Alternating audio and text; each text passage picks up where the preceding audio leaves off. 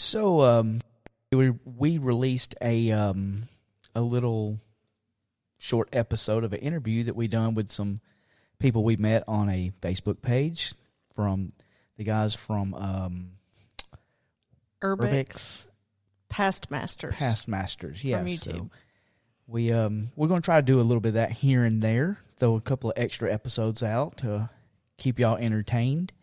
Hopefully you enjoy it. And if you know anyone that would like to participate in an interview, or if you have a story, yeah, give us a call. Our number is on the Facebook page. yeah, you can be one of those bonus minisodes. Yeah, and I do believe that I have the capabilities of doing it to record live over the phone. So we have a number y'all can call, and I want to say it's 677-3303, but Who really knows? yeah, with cell phones these days, who remembers numbers anyhow? I mean, I barely remember mine. I usually don't remember mine because I don't call myself that often. 677-3303. Yeah. Look at me. 256. 256. 677-3303. Yeah. Well, guys, I guess that's going to be our little intro, and we're going to do our warning, and we'll be right back. This podcast may not be suitable for children. If you are easily offended or bothered by strong language or dark humor, this may not be the podcast for you. This podcast accepts no responsibility for butthurt feelings or erections lasting longer than 4 hours. Thank you.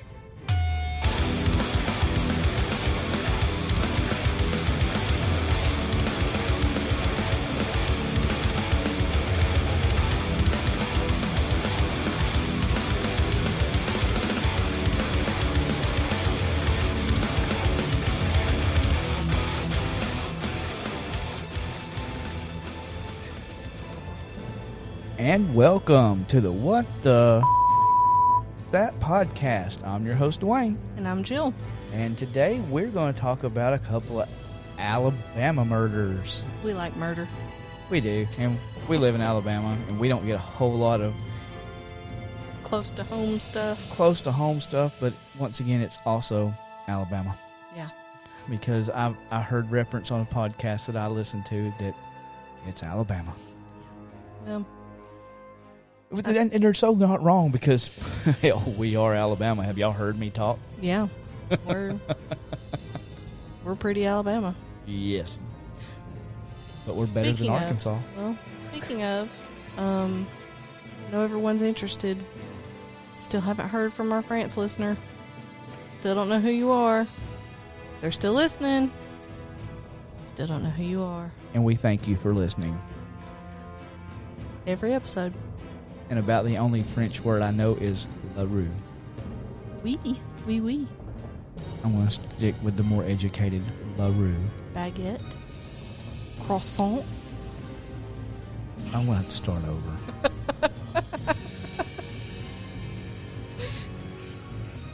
Pepe Le Pew. Okay, I'm cutting all this shit out. I was trying to actually be educated and just, play off the last name there. I'm bantering. Welcome to Alabama, guys. At least I didn't say it all redneck. Not yet. We're not done recording. We're 4 minutes into this shit. Yes. Perfect. We're done. How'd y'all enjoy that episode? It's great. Are you talking about this episode or the one that we released Saturday? This one. I'd like to hear a little more about Saturday. See if they enjoyed that one. Okay. Should we talk about murder? Let's talk about murder. You want to talk about murder, or you want me to talk about murder? You talk about murder first. Okay, let me talk about murder. Which one you want me to do? The second one. I don't know which one was first and which one was second. Then that means it's up to you. Okay, so I will start with this one. This one is about a 12-year-old boy and his father. And oh, I completely forgot about that one. I'm awful. And so Dwayne's going to be surprised all over again. This is about Forrest Butch. I'm going to say Boyer. It's Bowyer. I don't know if it's Bowyer, Boyer. Boyer sounds way better. Yeah. And his son, Brett Boyer. And this happened in 2002. And it's, once again, we got our usual warning, but pretty disturbing because we're talking about a kid. Yeah, and you say 2002, and you're like, oh, it's not that long ago. It was like 20 years ago. It's like 18 years ago. Yeah. Hell, that'll math for you. Yeah. I mean, long time ago. Yeah. This 12-year-old would have been 30. That's insane. Yeah. It just seems like time doesn't pass by in my mind like it's not 2020. Or it is 2020, but 1980 was 20 years ago. Right. Exactly. When you say 10 years ago, you mean 1990. So, folks, we're old. And now I see what my mama was talking about all those years. Yeah. Okay, so on to the Boyers. So on Sunday, February 17th, 2002, Butch Boyer, and this happened in Phoenix City, Alabama, which is like right on the Georgia line. Right. It's close to Auburn. Yeah. I think it's actually in the Eastern time zone. And Alabama's in Central. Part of it is in the Eastern time zone. Well, no, they just go by Eastern time zone. Because so many of them go Travel over to Georgia. Commute to work because what's the college right there? I have no idea, but there's literally nothing in Phoenix City. Nope. Except for a But you remember group home. At that concert we went to, right across the river was a college. I don't remember It's a which one fairly it large is. college, so. But yeah, lots of people commute right over the state line to Georgia, and so to keep them on time for work, They just run they by go Eastern. by Eastern time. So we're talking about Phoenix City, Alabama, and we have the Boyers. Butch Boyer, who is the dad, he answered a knock on his door at 10 o'clock at night, and there were two men dressed with badges and a warrant who said he was under arrest for drug possession. They handcuffed him and walked him to a white Crown Vic. So, I mean, yeah, that could be a cop car. He stopped them and asked what he should do about his son who was inside. So, these two guys, they went back inside and handcuffed his 12-year-old son, Brett. Which seems odd. Very odd. You know, even if officers are going to go ahead and take the kid so that he's not left home by himself, They're not going to they're cuff not him. going to cuff him. So, it says he also knew something was wrong when they drove past the Phoenix City Police Department and out to US 431, where it was being constructed. So, yeah, if the police don't take you to jail when they arrest you, it may not be the police. What did you say what year this was? 2002. This happened in 2002. Yes, And you said that 431 was being constructed? that's what it said. Must be repairs then. That could be. It just says where it was being constructed. The roads in Alabama always have construction. Always. So that could be true of any road at any given moment, except Walker County. They don't do road work at all. Walker County does zero road work. They Yeah. want every person to walk outside with a shovel full of gravel and throw it in the road. Sorry, Walker County. But you know it's true. I've heard some real bad stories about Walker County. Anywho, back to Phoenix City. So these two guys were asking him about a safe, which they thought had $100,000 in it. Butch told them he doesn't have a safe, but he did have some cash in the house. So they put the guy and his kid back in the car, went back to the house, and Butch went inside and gave them a box that had $40,000 in it in cash, but said, I don't have anything else. That's a chunk of change, though. Yeah, I mean, I don't have $40,000 anywhere. Nope. Bank, house, 401k. nothing. So they drove back to 431 and stopped again and pulled up to where they had dug a grave. That's where one man slit Butch's neck from ear to ear, and the other man shot Brett, the 12-year-old, multiple times in the head after the young boy pleaded for his father's life. Brett was thrown in the grave, and after Butch's throat again was sliced open, so I guess they cut him twice. He was tossed in before the two men put dirt on top of them. Miraculously, Butch was not dead, dug himself out of the grave. Wow. Pulled his son out of the grave.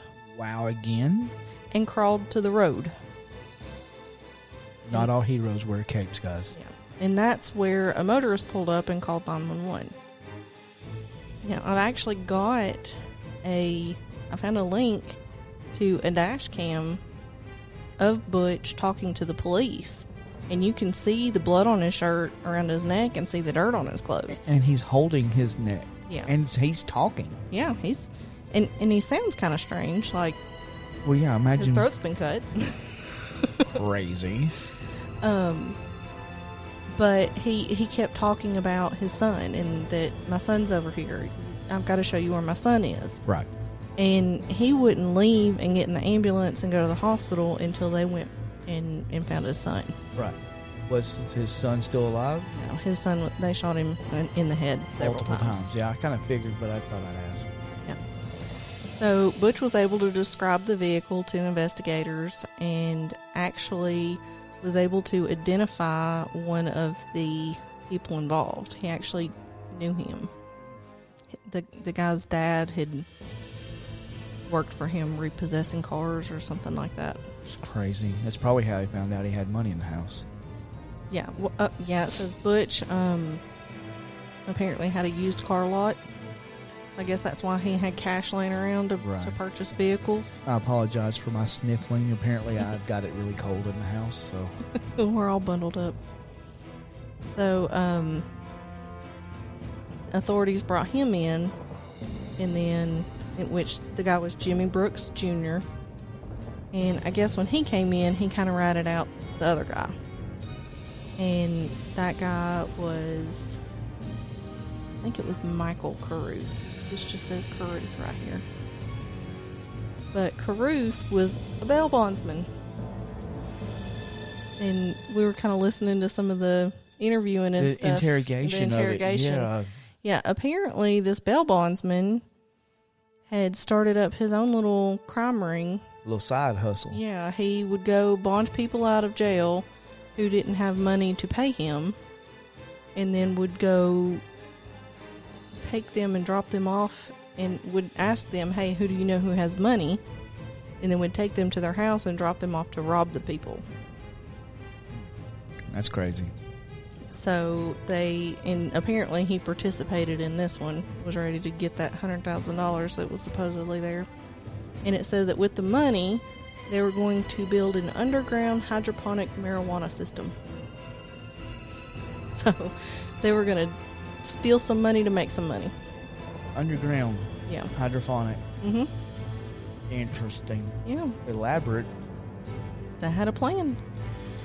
So, apparently, there was another murder that Brooks took part in, and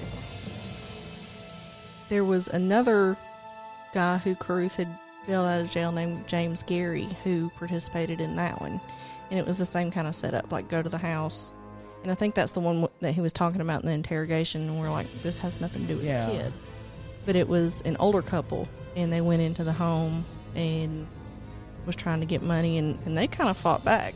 Like, the lady was she got a gun and was trying to shoot back, and they ended up killing them. So Carruth did not confess. Like Brooks, he just straight up like, yep, I did it, this is what happened, this is the other guy, that he did this. I guess at least had a conscience. But Carruth didn't confess, but the blood on his pants, because they picked him up the same night, was confirmed to be from Butch Boyer. So when he cut his throat, it sprayed and got on his pants. Yep. Therefore, he was at the scene. Right. So he was found guilty and sentenced to death. And he was sentenced in 2003. I don't know if he's actually been put to death or not. I don't think we've actually put anybody to death in a long time. No. Well, it says here Carruth and Brooks remain on death row. See? So Brooks was also found guilty and sentenced to death. Now, the other guy, Gary, he was found guilty and sentenced to life without parole. The one that participated in the one murder of the older couple.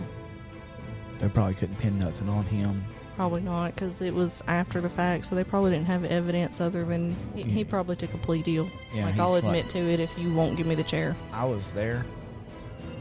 The other guy did all of it. I saw him kill both of them. It's my story and I'm sticking to it. Yeah. So I thought that was interesting, mainly just because I was able to find the dash cam footage and some of the interrogation. But in Phoenix City, it's a really small town. It is. We did a subdivision there in Phoenix City.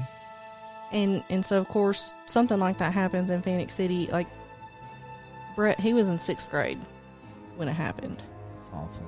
So the school, they actually put up like a little plaque in the 6th grade hall in memory of him.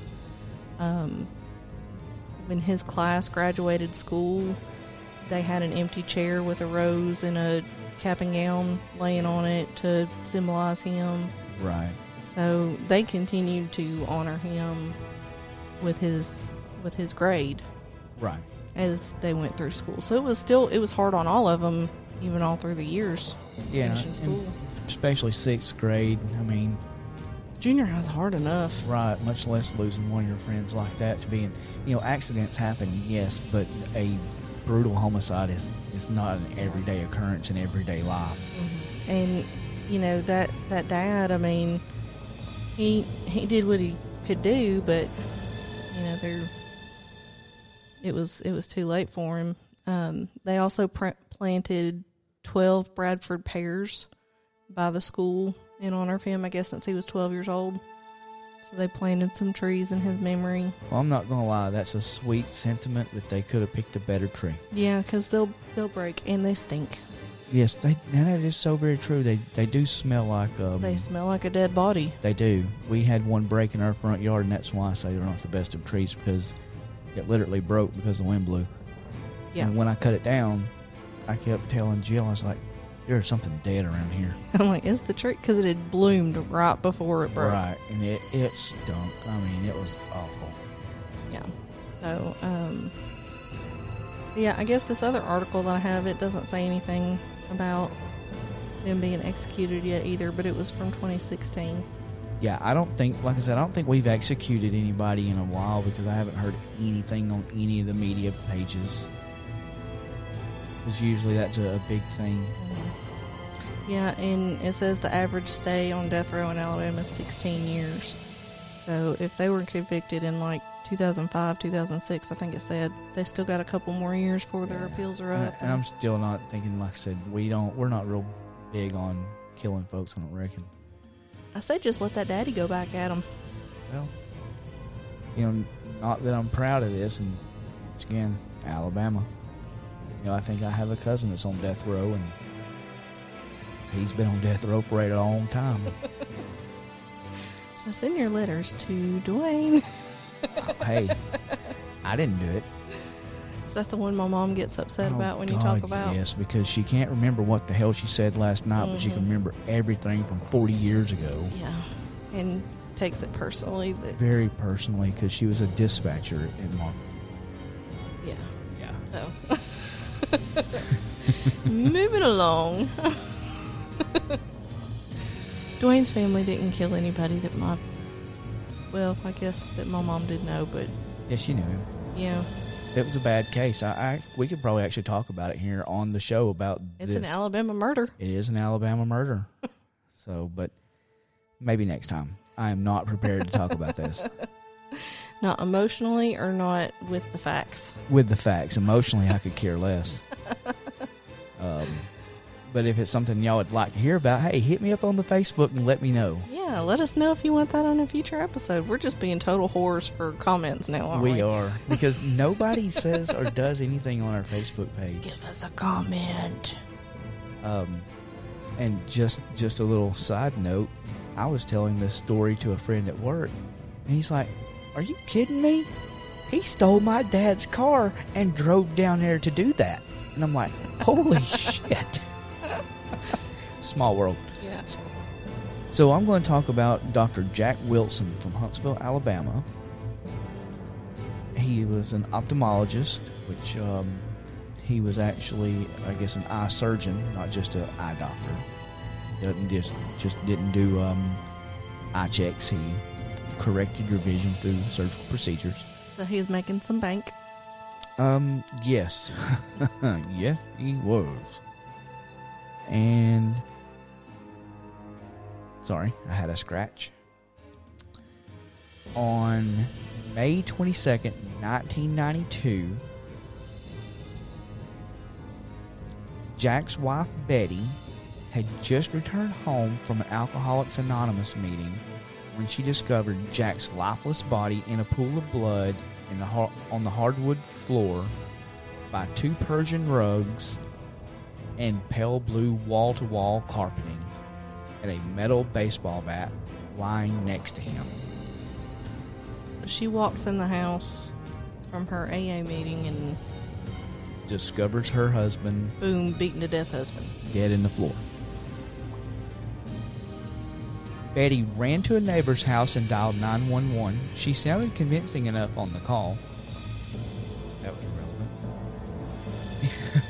At the murder scene, police couldn't find any helpful fingerprints or signs of burglary. All of Jack's credit cards were in his wallet, and there was nothing much in the way of ransacking the house. So they weren't looking for any type of stashed money or valuables. So no motive apparent. Right. Except for their ever-changing stoop. Oh my gosh. It probably infuriated somebody.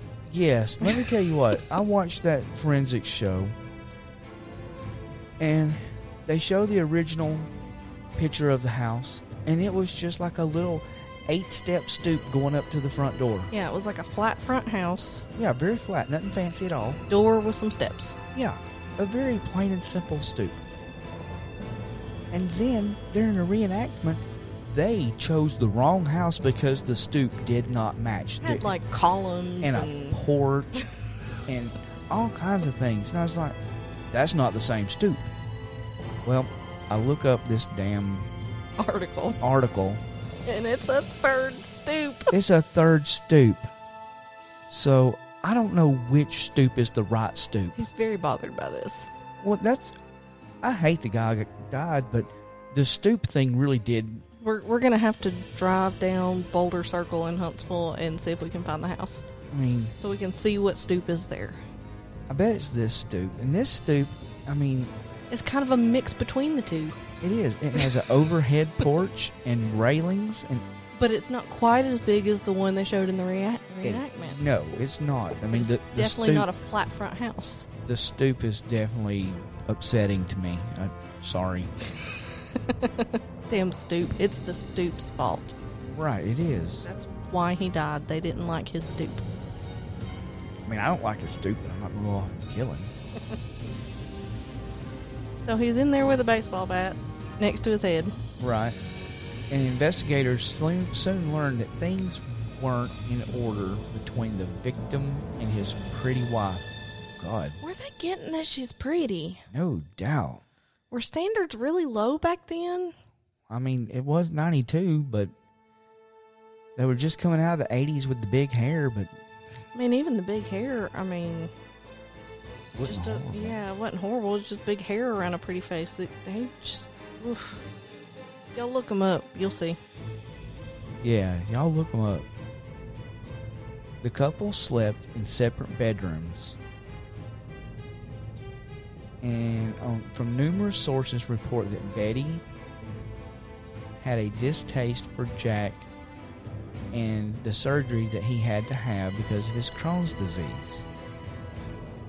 and would later testify about the various unliking things she said to and about him. So, she was mean to him because of his colostomy bag? Right, for something he absolutely had no control over. I think they said she found it disgusting. I mean, no one's going to really enjoy a bag of poop. No. But it's not like he could help it. It was keeping him alive. Right, because food goes in, food's got to come out, and if I'm correct, Crohn's has something to do with your intestines. Mm-hmm. And if it can't get out, it's not good. Not gonna lie, I'd rather change your colostomy bag than your diaper. Amen. Yes. So if we get to that point, we're gonna get you a bag. I don't think we can just choose to do that. Actually, Bob at work chose to have his took off. Really? Yeah. Learned that the other day. Interesting. Tell you what, guys, if I can ever talk about Bob on the radio or on this show, let me tell you, y'all would love Bob, but probably not. So things didn't seem to be as honky-dory as they were making them out to be to everybody. No. Because it's never a good thing when husband and wife sleep in separate bedrooms either. Right. I say never. Sometimes there's medical reasons and that kind of stuff, but... Right. It says, another prospective motive for the homicide, Jack's will left the bulk of his estate to Betty. I want to say it again. Yeah. $6.3 million. Gold digger. $6.3 million, and the man is still working. And this was in 1992. Right. So can you imagine? That's $1 bazillion today. Why would you want to... I'm about to give it away. This poor guy is doing surgery on people's eyeballs with his bag of shit hanging from his belly to make her more money, and she isn't happy with it. Right. So, there was also the matter of her extramarital affairs. Dun, dun, dun. Apparently, she had quite a bit of these. The New York Daily News reported that as a woman with a thriving sex life that rarely involved her husband, the AA meetings she attended regularly, she had been sober for 5 years, and this was made... She went to AA for convenient hookups. Isn't that special? I guess it probably happens more than a lot of people want to admit. Well, I think a lot of people probably hook up at those meetings, but I mean, not married ones maybe. What the thing is, and me, if I've been clean for 5 years, haven't the meetings done your job? Yeah, but some people need that continued accountability to stay clean, or they're going to fall back into it. Yeah, I got that. I think it would depend on how often she was going. Like, if she was going once a week, or if she's going every day. If she's going every day, like, you probably don't need every day when you've been clean for 5 years. Right. I mean, yeah. And honey, how come when you come home from your meetings, you're in such a good mood and you go straight in the shower? Right. With only gossip and speculation and minimal forensics facts, investigators could not build a solid case against Betty. But forensics was kind of just getting its footing back then. Right, and I think this was one of the first cases that they swabbed DNA and stuff, right? No, where they actually used splatter reenactment, where they would, they hit something with a ball bat, and it leaves a trail coming back and then going forward. It's going to put splatter all over. roof and the walls. And not just that, but the impressions, too, that it would leave in a skull. Right. So, let me find where I was located. Then, a police informant came forward. Dun, dun, dun. None too reputable. The tipster said that James White, a 41-year-old handyman at the elementary school where Peggy Lowe, Betty's sister, taught, had been hired to kill Jack Wilson for the massive amount of $5,000. Which is like chump change compared to the $6.3 million she was getting. $5,000.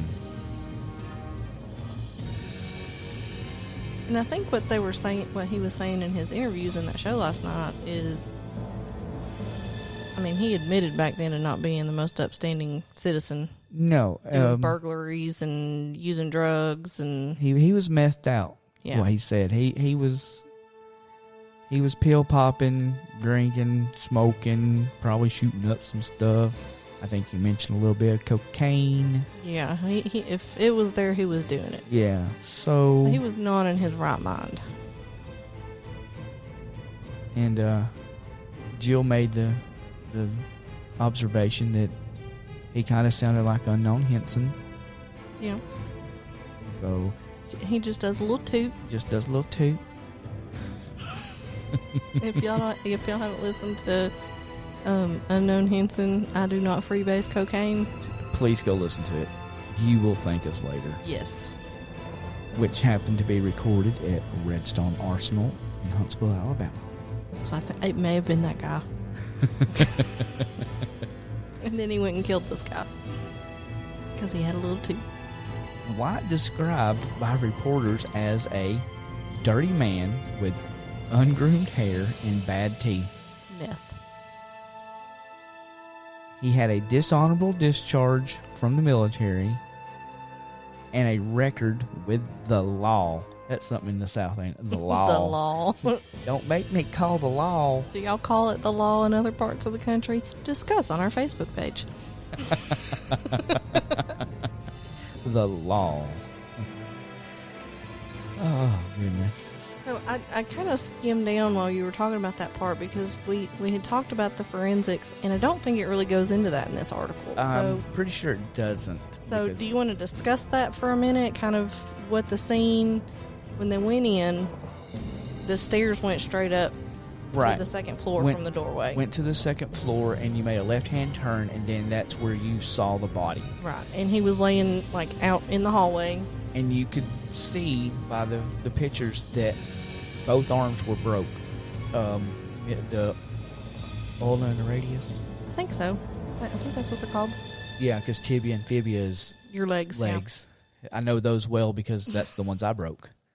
But you can see where both of his arms and both bones in the arms were broke, kind of like somebody was swinging something at him, and he put his arms up to block it, and it Defensive snapped wounds. both his arms. Yeah.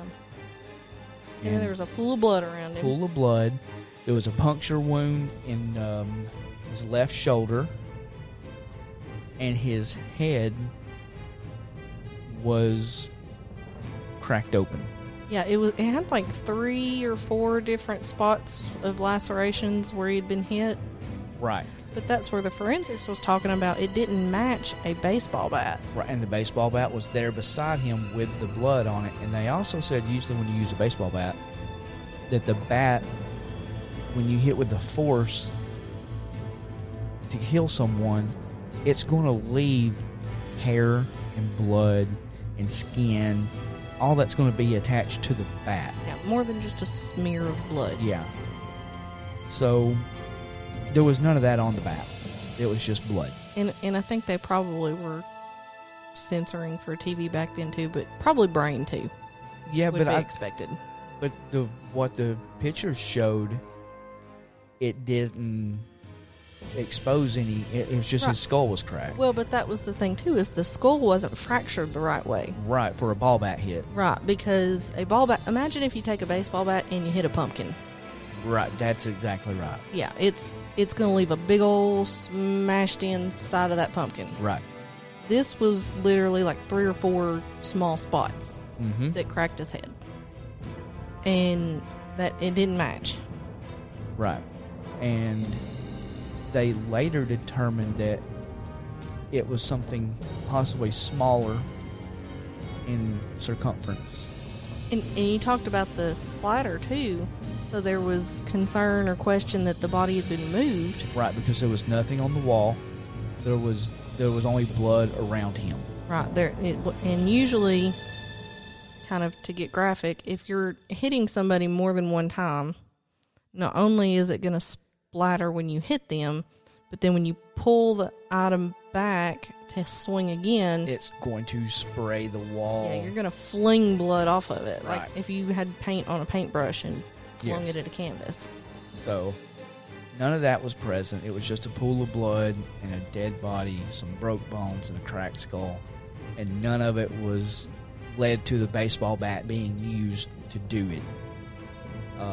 They later said that they had to find the possibility that something else, like I said a fire poker, and oddly enough, when I said that, they said like 3 minutes later, they said that it could have been a fire poker, and that explained the stab wounds too. Not that he was stabbed, but that he was hit poked with the other side of the poker.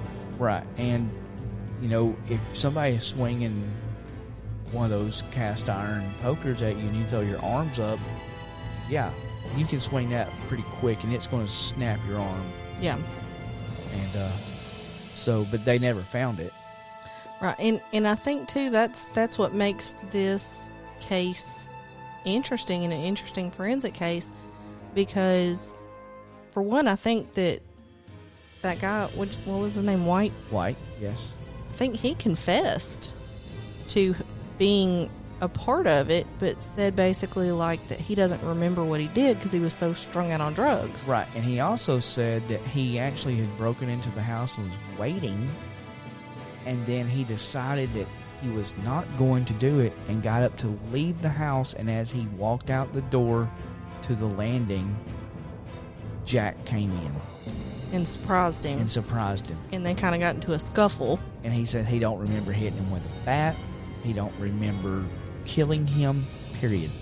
But people who are on meth are dangerous. I mean, because they don't act rationally and they can be violent very quickly.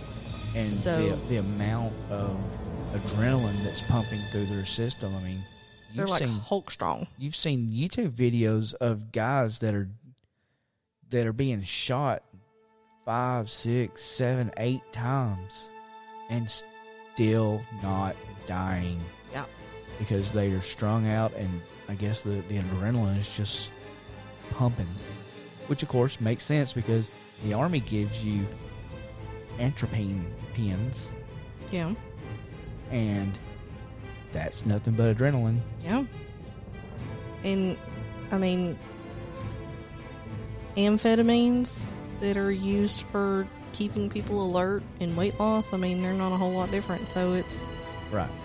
When you're taking high dosages of stuff like that, I mean, that's you're dangerous, you're unpredictable, and you're like super Hulk strong. Mm-hmm. I just picture that scene in the Avengers movie where Hulk picks Loki up and just swings him around a couple times.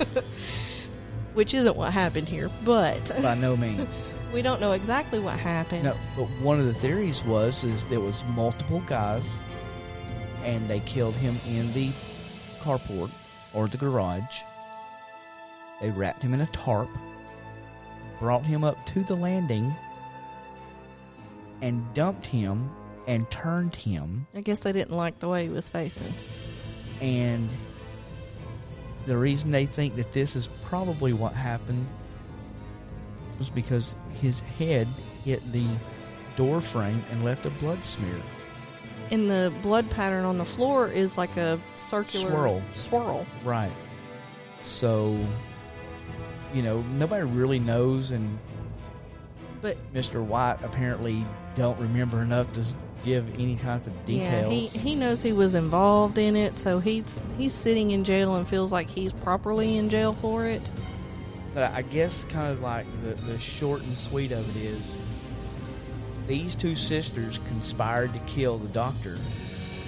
And one sister did go to prison, Betty. Betty, the wife, she did go. And her sister, who did go on trial, the jury found her not guilty. Yep. So she walks free today.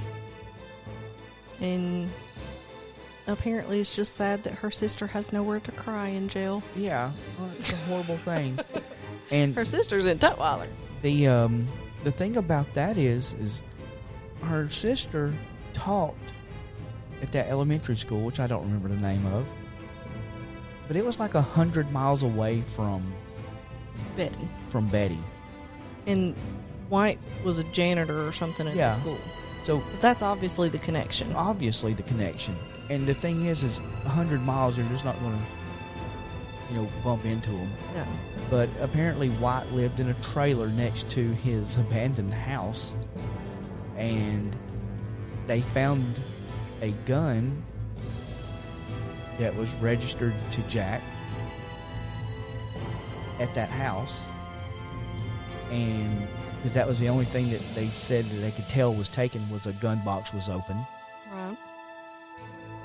And I forgot what they found in the... I think they found the gun, didn't they? In the house. Yeah. But I'm not in the trailer. Oh. In the trailer they found his boots, which matched some of the prints. I think so. So... And White doesn't deny that he had something to do with it. Right. He just doesn't remember what. Right. I think he kind of may not necessarily cut a deal, but... My guess would be, because it seems more probable, the two-person in the moved body theory. Right.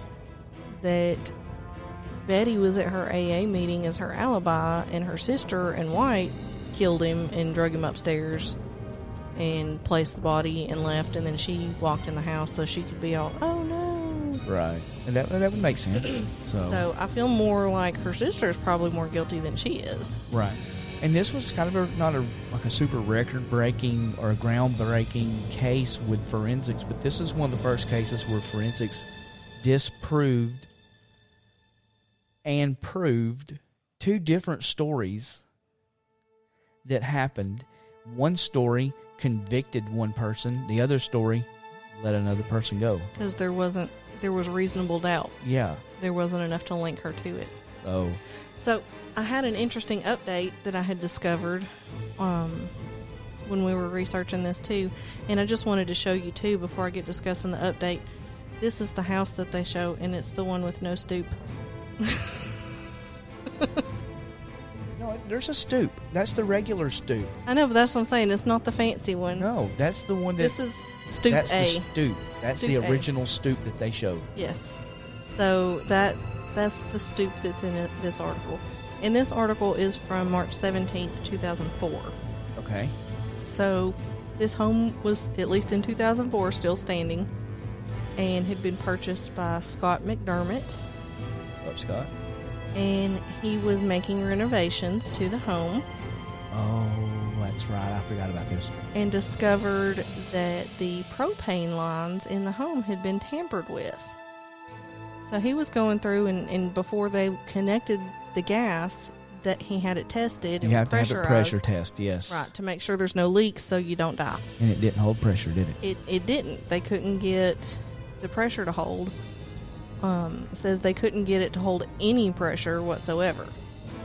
So heating and cooling guys traced the leak to a space in the upstairs master bedroom. Behind the wall near the bed, which I guess this is obviously where his bed is now. Yeah.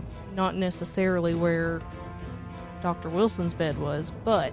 More than likely it was. Yeah, I mean, there's not a whole lot of ways to arrange most bedrooms. So behind the wall near the bed is a hidden fireplace that McDermott didn't even know about.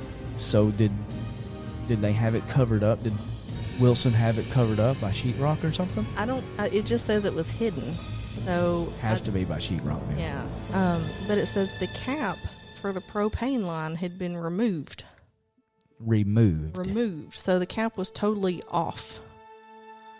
And so, of course, this guy that bought the house, he theorizes that Betty Wilson and James White may have attempted to kill Jack Wilson with the gas leak. And then when it didn't work... Plan B, they just beat the crap out of him. Yeah. Or maybe, they did that to make him woozy so he was easier to beat down. I don't know. This is true. So it...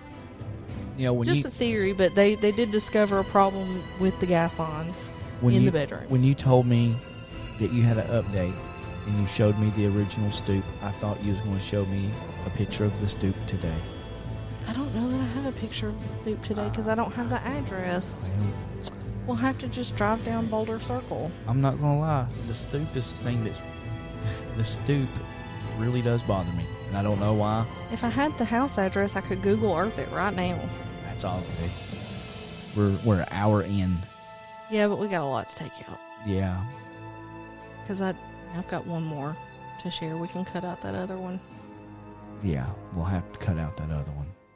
There's a lot of houses on Boulder Circle. So. All right. Well, let's drive on because that is our story of Dr. Jack Wilson. Dr. Jack Wilson. It's pretty, I guess, Alabama famous. Yeah, I remember it growing up. And it's one that actually got me interested in forensics, and I was watching all those forensic shows, and then there were some episodes where I'm like, oh, I don't have the patience to do all that and to comb through all of that. I say I remember it, but oddly enough, Dr. Jack Wilson was murdered the day before my dad passed away. So I may just remember the aftermath of the trial. Yeah, that's possible. Yeah, because May 23rd, oddly enough, I guess it's something that people do when something like that happens to a family. They'll try to get the kids away from the house, I guess, because I went and stayed with my cousin for a little while. Well, it was probably time to give your mama to grieve. Well, I think to get all the affairs in order. Yeah, give her time to make the arrangements and not have to fall apart in front of you and deal with me because Yeah, you probably would have broke a bone or cut something open or cut something off or. Well, I was only gone for a day because I did have to come back and take care of all the animals that were on the farm. Oh, I forgot you had a farm. Yep. So this last one we're going to talk about, I kind of debated about talking about because I have some personal knowledge of it, and I don't want to come across as insensitive discussing it on the show. Because it's something that I'm not at all insensitive about, and was actually kind of one of the traumatic moments in my life, I guess.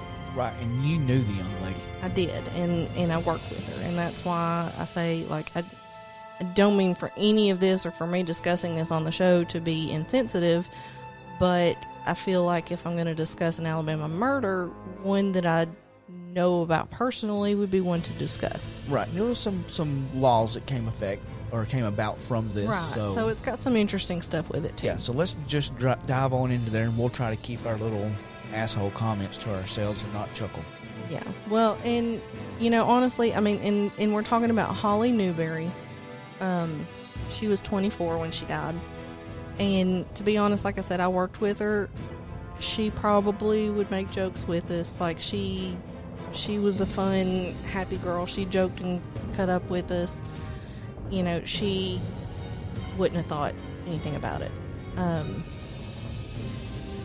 So on December 21st, 2009, well, this was posted December 21st. I thought she would... Anyway, sometime in December, right before Christmas in 2009, is when she was murdered. She and... Back then, they had common law marriage was a thing in Alabama. Common law marriage was a thing up until 2 years ago. Right. So she had just gotten divorced from her common law marriage. She was common law married to Christopher Rich. I just want to point out something. and it makes no sense in my brain. But to be common law married, you don't have to have shit.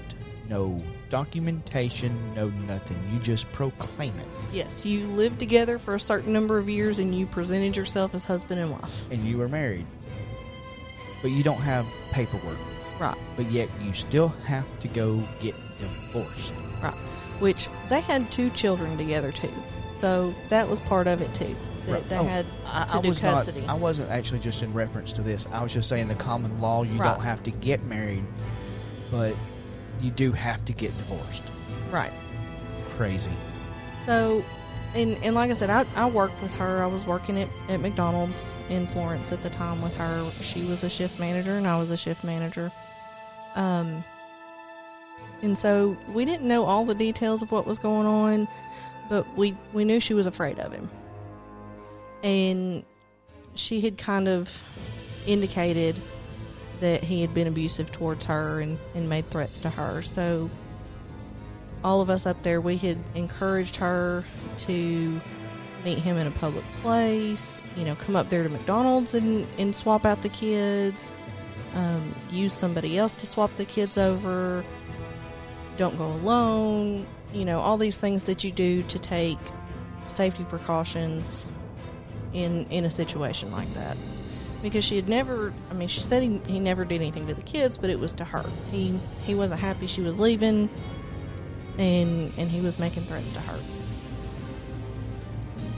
So they had met to swap the kids over, and they had started meeting at his grandmother's house, which was still in the middle of nowhere in the county. So still not the best place. At least it was somebody else's house. But if you're pretty much not in downtown, or you're out in the sticks. Yeah, if you're out in the county in Florence, it's a good 20-30 minutes for somebody to get to you. Right, because when you weren't in the county, you lived, I was, but just barely. Yeah, you were about 15 minutes from the Walmart. Right. And this was way further out than that. So... Alabama references. Oh my God. I'm so sorry, guys. Well, do you like the fact that she was in the Zip City area? That's where it was called. Oh, Zip City. Yes. So they went to swap the kids over, and I'm going from memory of what I remember of the event because there wasn't a lot of details in the news story that I found. But she had 2 kids.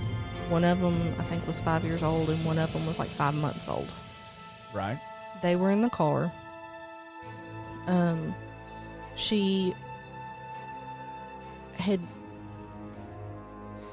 One of the kids was sick, and she had to get the medicine or something for the kids. And so she had turned around and was telling him, well, let me grab the medicine. And she turned around to get it out of the car. And when she did, he shot her in the back of the head. I hate that. And the really bad part of that is he shot her with the kids right there in the car. Like, there was blood on the side of the car and the kids were in the back seat. Now, granted, one of them was just a few months old, but one of them was 5 years old. Pause. Did you see that? I bumped the table. Oh, I didn't see your hand hit the table. Sorry. I was like, what the fuck? I bumped the table gesturing. Yeah, I did. I saw you gesture, but I didn't realize you hit the table. Yes. I was like, oh, fuck. What happened? Ollie's here. Oh, God. Edit. Pause. So, after he did this, he left her laying there, and he got in the car with the kids, her car, and drove off. So the neighbor just left her there. Yeah, just left her there, laying on the ground. So the neighbors had heard the gunshots and had called the police. Obviously, they get there, and there wasn't anything they could do for her. She was gone. And they start looking for him. Well, they call, I think it was his aunt, who worked at the courthouse. And she wasn't like a police officer or anything, but she worked in the courthouse somewhere. Right. To ask, like, where he might go, or, because, just finding out places and locations that he might be. Because he's got 2 kids with him, too, that they don't know if they're in danger. And you would assume they are. Right.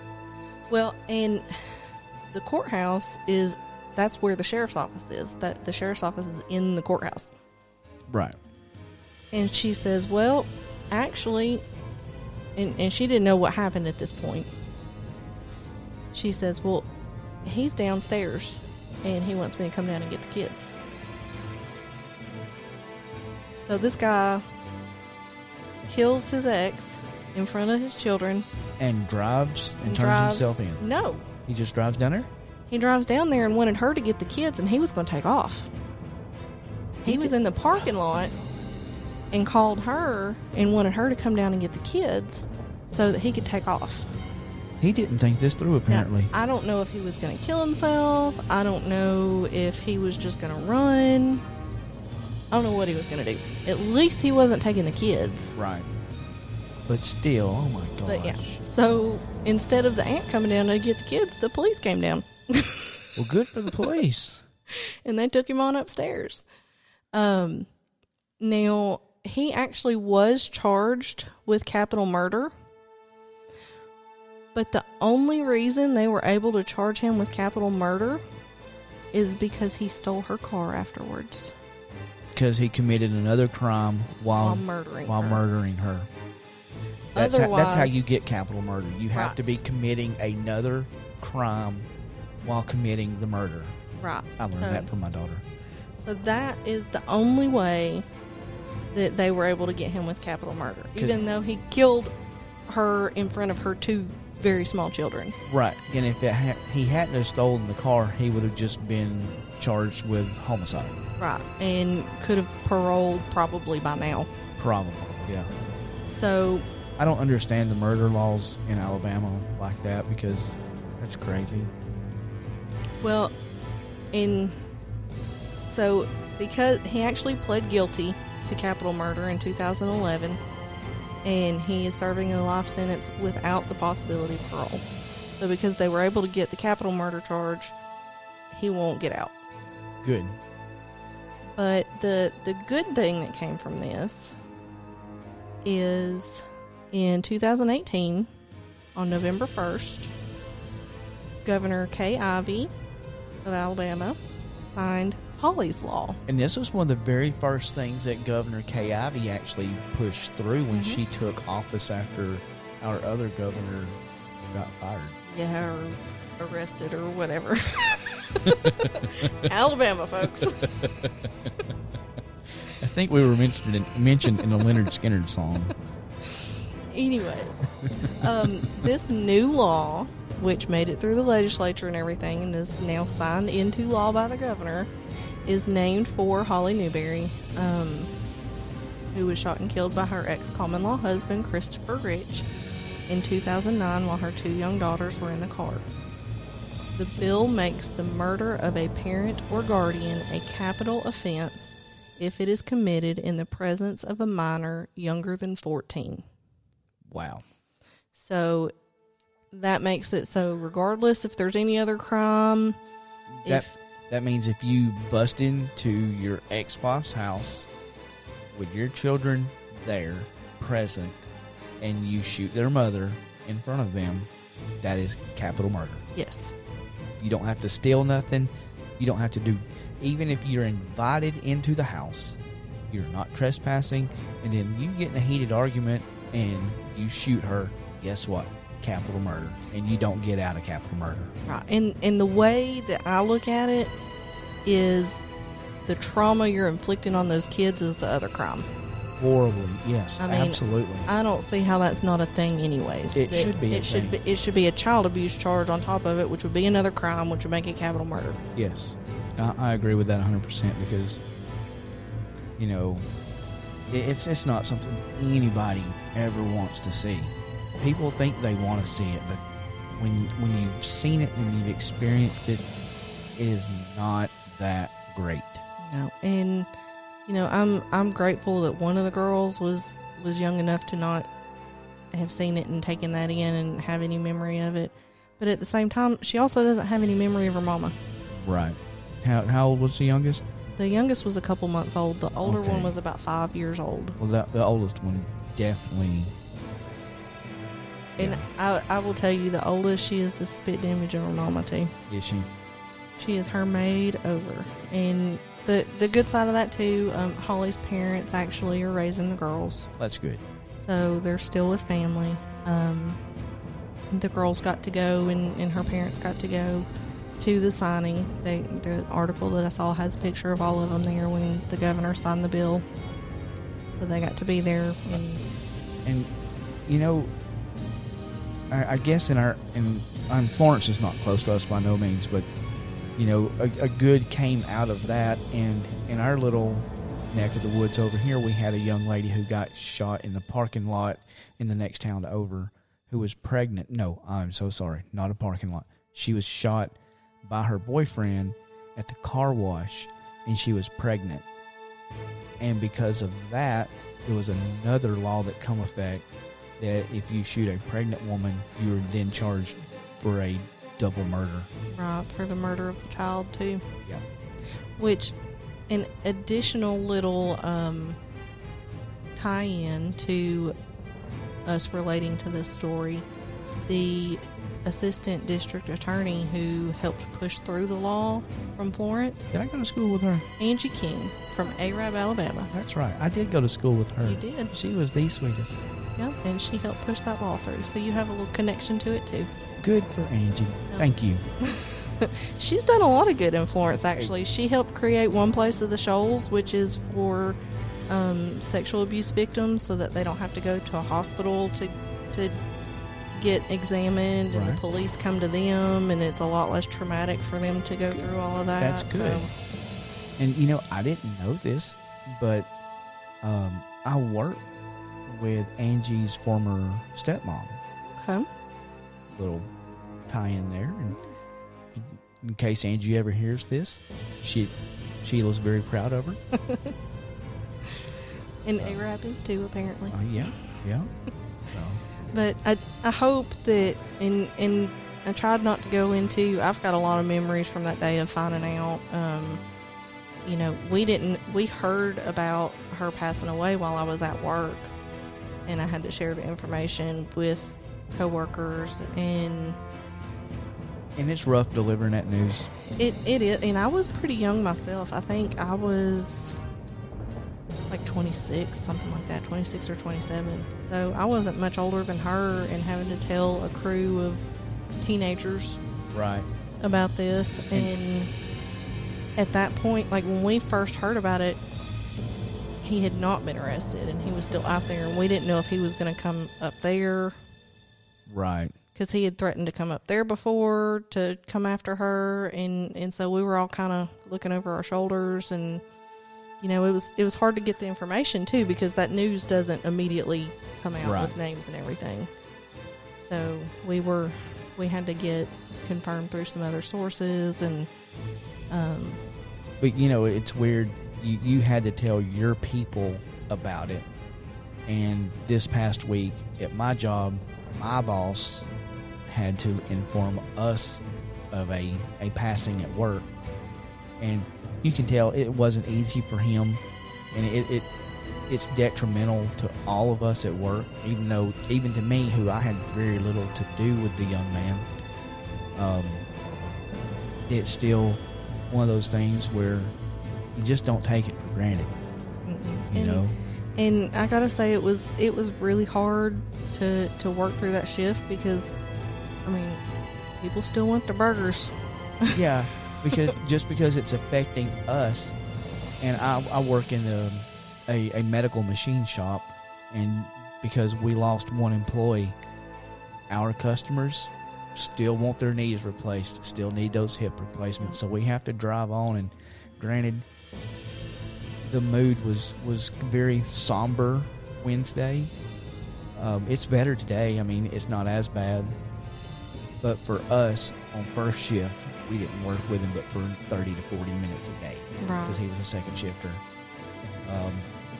But, you know, nonetheless, it's still just a bad situation. Anytime somebody dies, regardless of why, it's just bad, especially, you know, for the people that know them. Yeah, and it was tough. I mean, we had to kind of split the store up into groups and tell people, and so that we could kind of keep things moving. But I think at one point I did eventually like get on the drive-through speaker, and I'm like, I'm sorry, you're gonna have to wait a few minutes, and just explain to them when they got to the window, like, we had someone pass away, and right. You know, we're dealing with, and everybody was nice and understood, but you know, I finally just had to, we've got to make sure everybody knows. And you know, the bad thing is, it only takes that one asshole to come through the speaker and just push that wrong button, and it wouldn't have been a good day for them. But yeah, my professionalism would have went out the door, and I probably would not have had a job. Everybody, thankfully, was really good about it. That's good. And one of our, of course, you know, you have some regular customers that come in every day, and one of our regular customers, when she heard about it, was an older lady, I think. She went to the store and got one of those big white ribbons and put it on the door for us. Right.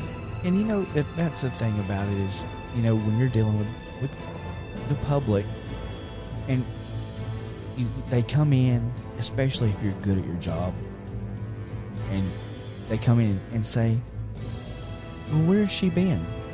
Right. And you're like, oh. Then you have to, it's almost like reliving it again. Yeah. And I will say the franchise that I worked for, you know, they had staff from other stores come in and cover the day of the funeral so that we could all go. That's good. So y'all share some stuff on our Facebook page in case you haven't figured it out. We'd really like that. We would love to hear some Facebook stuff. Tell us how you're social distancing for your holidays and your Mother's Day and that kind of stuff. Yeah, and how you absolutely hate it when I try to read. Or how you really enjoy listening to him try to read. Or how you like us trying to say things in Alabama words. Like the law. The law. Don't make me call the law on you. Don't make me. So, I guess I'll do a little housekeeping.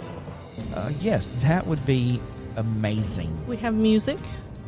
Our music is great. It's by House of Curses, who I found out is looking for a new bass player. So if anyone plays bass and really likes that song, metal, they deal in straight metal, you can contact us on our Facebook page. And we will get you in touch with them. And that Facebook page and our Instagram you can find at WTF Was That Pod. Go to that Facebook page, go to that Instagram, comment some things. We still have stickers. We do have stickers. I've mailed out exactly none.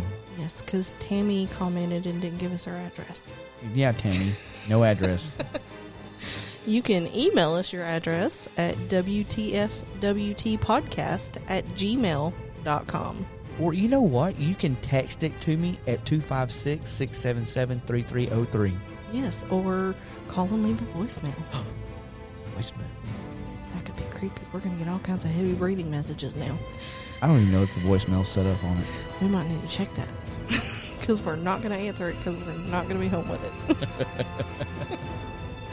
So, communicate with us. I guess that's the theme of the day. And I guess if you're not going to comment, then we're going to hit the button. I ain't got nothing else, so go ahead and hit the button. I don't know which button.